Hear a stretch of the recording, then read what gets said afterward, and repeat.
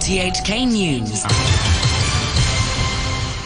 It's 11 o'clock. I'm Todd Harding. Tonight's headlines. The chief executive seeks to reassure the public over concerns over a possible gas leak at the Taishan nuclear plant in Guangdong. The CE also speaks out against what she calls divisive remarks made about the gay games to be held in Hong Kong next year. And health officials say the mystery mutant strain of COVID that infected a 17-year-old girl has been found on frozen crocodile ribs in her freezer. Chief Executive Carrie Lam says the government is highly concerned about reports of a potential gas build-up at the Taishan nuclear plant in Guangdong. Both the CE and the Foreign Ministry in Beijing say no abnormalities have been detected so far. Luk Bing Lam, a nuclear engineering expert at City University and chairman of the Hong Kong Nuclear Society, says it's very unlikely for the SAR to be exposed to radiation. But Dr. Luk also says operators of the Taishan plant, China's CGN and Framatome of France, should be more transparent in releasing information. I suppose Framatome, they should have give out more information. And CGN is difficult because they are somewhat reluctant to talk to the media because of the state-owned industry background. So they are very cautious in answering questions from the media. I think they will need to learn the skill to talk to the media. But I'm surprised Framatome will also do that. I mean, they should provide more information rather than either they don't make a statement. If they make a statement, they should provide more information. Otherwise, you just create unnecessary worry. Chief Executive Carrie Lam has spoken out against what she sees as divisive comments made about the gay games to be held in Hong Kong next year. Last week, pro-Beijing legislator Junius Ho said the games would bring dirty money to the city, while Holden Chow from the DAB warned hosting the event here could affect social stability. Without naming names, Mrs. Lam says such remarks shouldn't be condoned. Now, it was much regretted that in the course of the discussing over this question in the Legislative Council, that individual members have become a bit emotional in expressing their view. But after all, they are Legislative Council members and they have their own standards they should abide by. So I certainly, personally and as a chief executive, do not condone that sort of remarks by individuals which will unnecessarily divide society and even raise hatred among certain sectors in the community. The chief executive of the Pink Alliance, Jerome Yao, welcomes the chief executive's comments on the gay games, insisting divisive comments have no place in society. Well, from our perspective, she could be stronger, a bit more firm in repudiating those comments. But I think, all things considered, I think this is, what she said, I believe, they sent a very clear signal that, those comments cannot be tolerated. And for as far as Hong Kong is concerned, it's time to, get behind this sad episode and really try to look forward. To COVID-19 now. Health authorities say a sample from pre-packaged frozen crocodile spare ribs from Thailand, found in the freezer of an infected teenage girl, have tested positive for COVID. And the government says it will impose stricter rules on arrivals from Indonesia from next week, as Priscilla Ng reports. From next Monday, arrivals from Indonesia will need to have presented a negative COVID test carried out within 72 hours of the time of their flight and confirmation of a reservation at a designated hotel, where they will undergo 21 days of quarantine. Upon arrival at the airport, they will be subject to the test and hold arrangement. That means they're only being allowed to board transportation to their hotel after another test and negative result. The announcement of the stricter rules came as the Center for Health Protection reported 2 imported COVID-19 cases, taking Hong Kong's tally since the start of the pandemic to 11,880. The latest patients, women aged 28 and 39, had flown in to Hong Kong from Indonesia. One of the women was asymptomatic, while the other developed symptoms on Monday. The CHP also confirmed that an investigation into the source of infection for a 17-year-old girl found that samples from the packaging of an item in her freezer had tested positive for COVID-19. They said investigations and contact tracing are continuing. The girl had contracted a mutated strain of the new coronavirus earlier this month, and her mother and sister subsequently contracted COVID-19. On Monday, inspections were carried out at a pet shop in Mong Kok and an industrial estate in Tuen Mun that the girl had visited to try and find the source of infection. You're listening to RTHK. The time is just after 5 minutes past 11. Chief Executive Carrie Lam says she doesn't feel any pressure from Beijing's liaison office to take action against the organisers of the June 4th vigils, even though its director suggested the group are enemies of the SAR. Damien Pang reports. On Saturday, Liaison Office Chief Law Hui-ning said those who call for an end to one-party rule on the mainland are destroying the foundation of the one country, two systems principle. Vigil organizers, the Alliance in Support of Patriotic Democratic Movements in China, have made this demand for years, and pro-Beijing politicians and media have recently urged the authorities to outlaw the group. But ahead of this week's Executive Council meeting, Carrie Lam said that whatever action the government takes is carried out in accordance with the law, and the Department of Justice makes prosecution decisions based on evidence. She also said she completely agreed with Mr. Law when he took a look back at the 100-year history of the Chinese Communist Party and talked about how one country, two systems can be implemented in future. Director Law reviewed the history, and that's important, because once we know that, we can see what situation we are in today and then set our sights on the future, she said. The CE noted that Mr. Law said it is necessary for everyone to defend the Communist Party as the ruling party in China. She said the one country, two systems principle has not always been fully implemented in the past, and the SAR government will keep making improvements. The chief executive has insisted Hong Kong will be a cultural hub, despite the introduction of new rules requiring films to be censored for national security breaches. Maggie Ho with that story.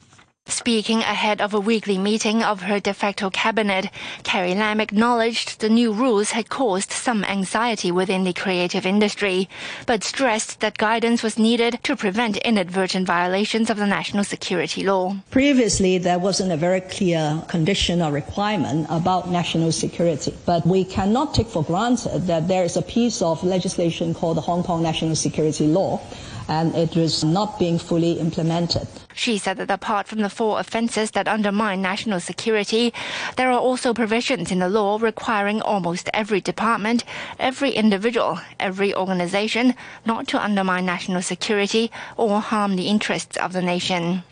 Mrs. Lam said Hong Kong upholds freedom of expression, but such freedoms are not absolute.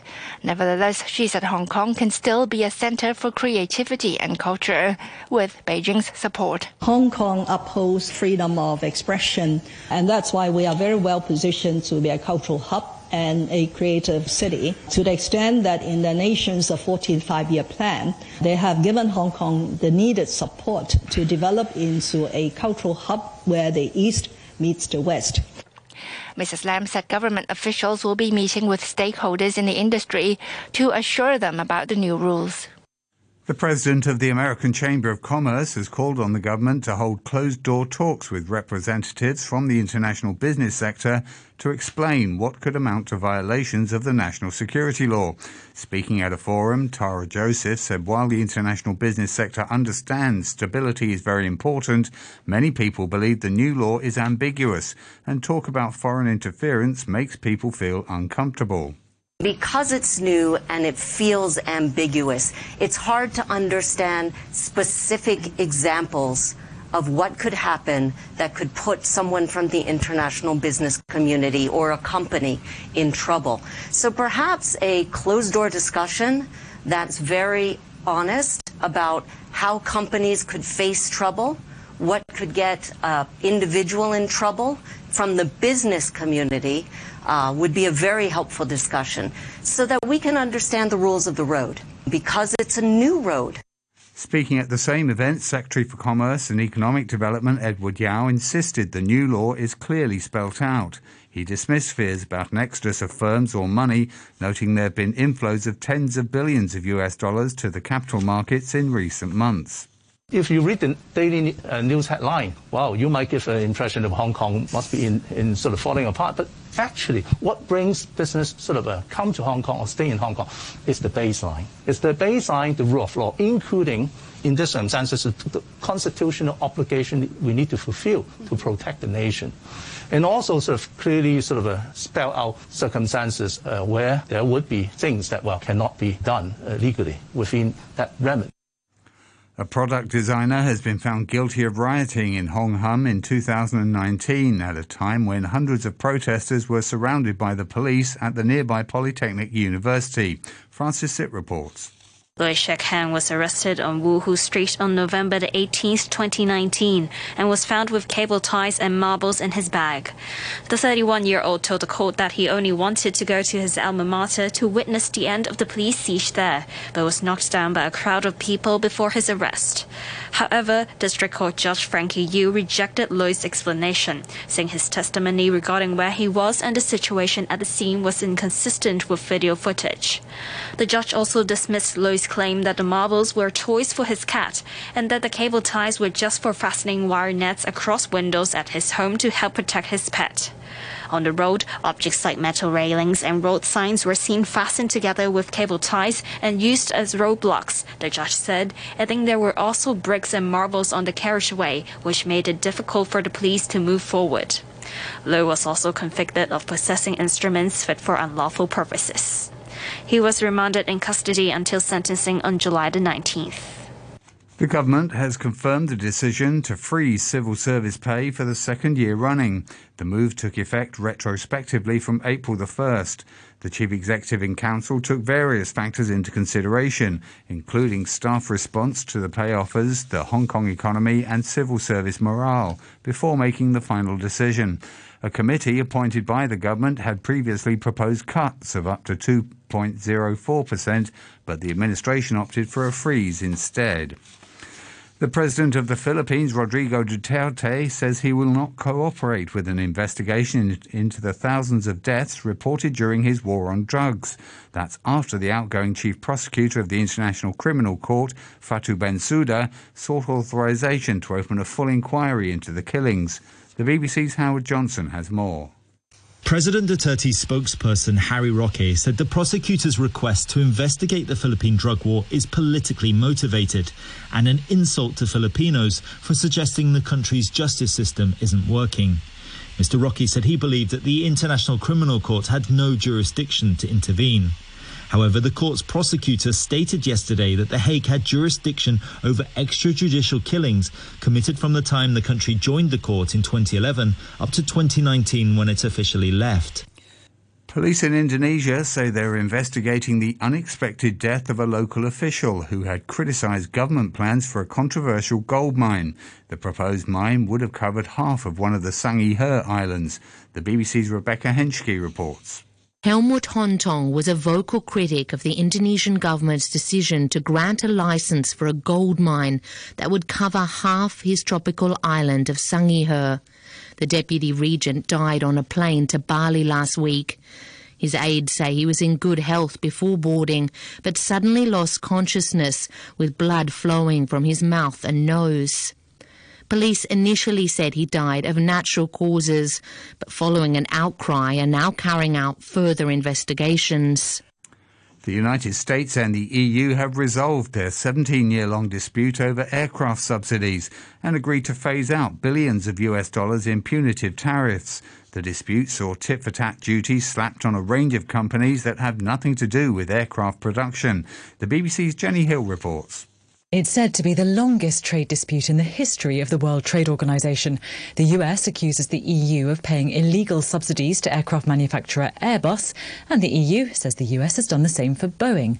4 months ago, negotiators agreed to suspend more than $11 billion worth of tariffs on products like European wine and American tobacco. Today, as President Biden met with EU leaders in Brussels, they agreed that the truce, which was due to end next month, would be extended for 5 years, while both sides try to find a long-term solution. Sports now. UEFA says the second goal scored by the Czech Republic in their 2-0 Euro victory over Scotland was the longest ever in the tournament. Patrick Schick fired home from near midfield, catching Scotland keeper David Marshall off his line, and the ball travelled 49.7 metres. Scotland captain Andy Robertson says the defeat was tough to take. I think it comes down to not taking our chances. I think when you look back on the game, you can't say we've not created. We've had, some really good chances that on another day we should have done better with, and if you do better on that, then it's a different game. But I think it's, for our first game in a very long time, it's a tough lesson for us. And that's the news and a little bit of sports from RTHK. RTHK Radio 3.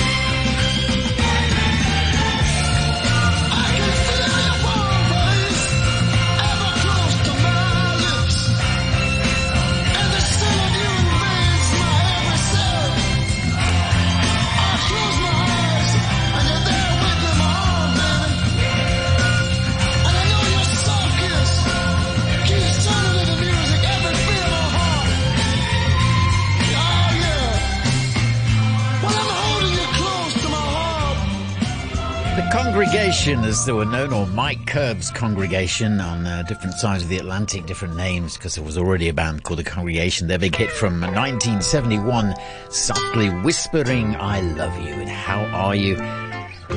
Dying embers of Tuesday night, of course, into a brand new day in 40 minutes. Hope we can do it together. Don't forget our sentimental journey after the news at midnight. Rod Stewart next on 3. Stay away from my window. Stay away from my back door. Disconnect the telephone line. Relax, baby, and draw that blind.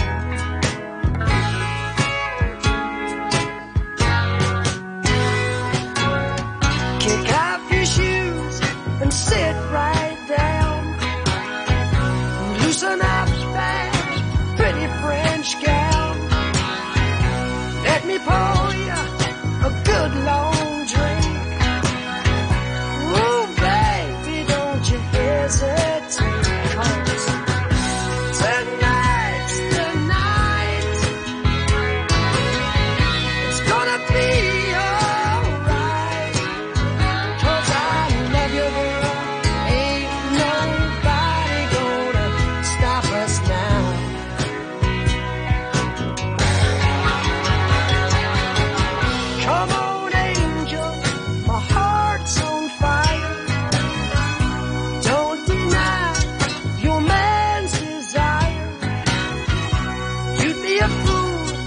stop this time.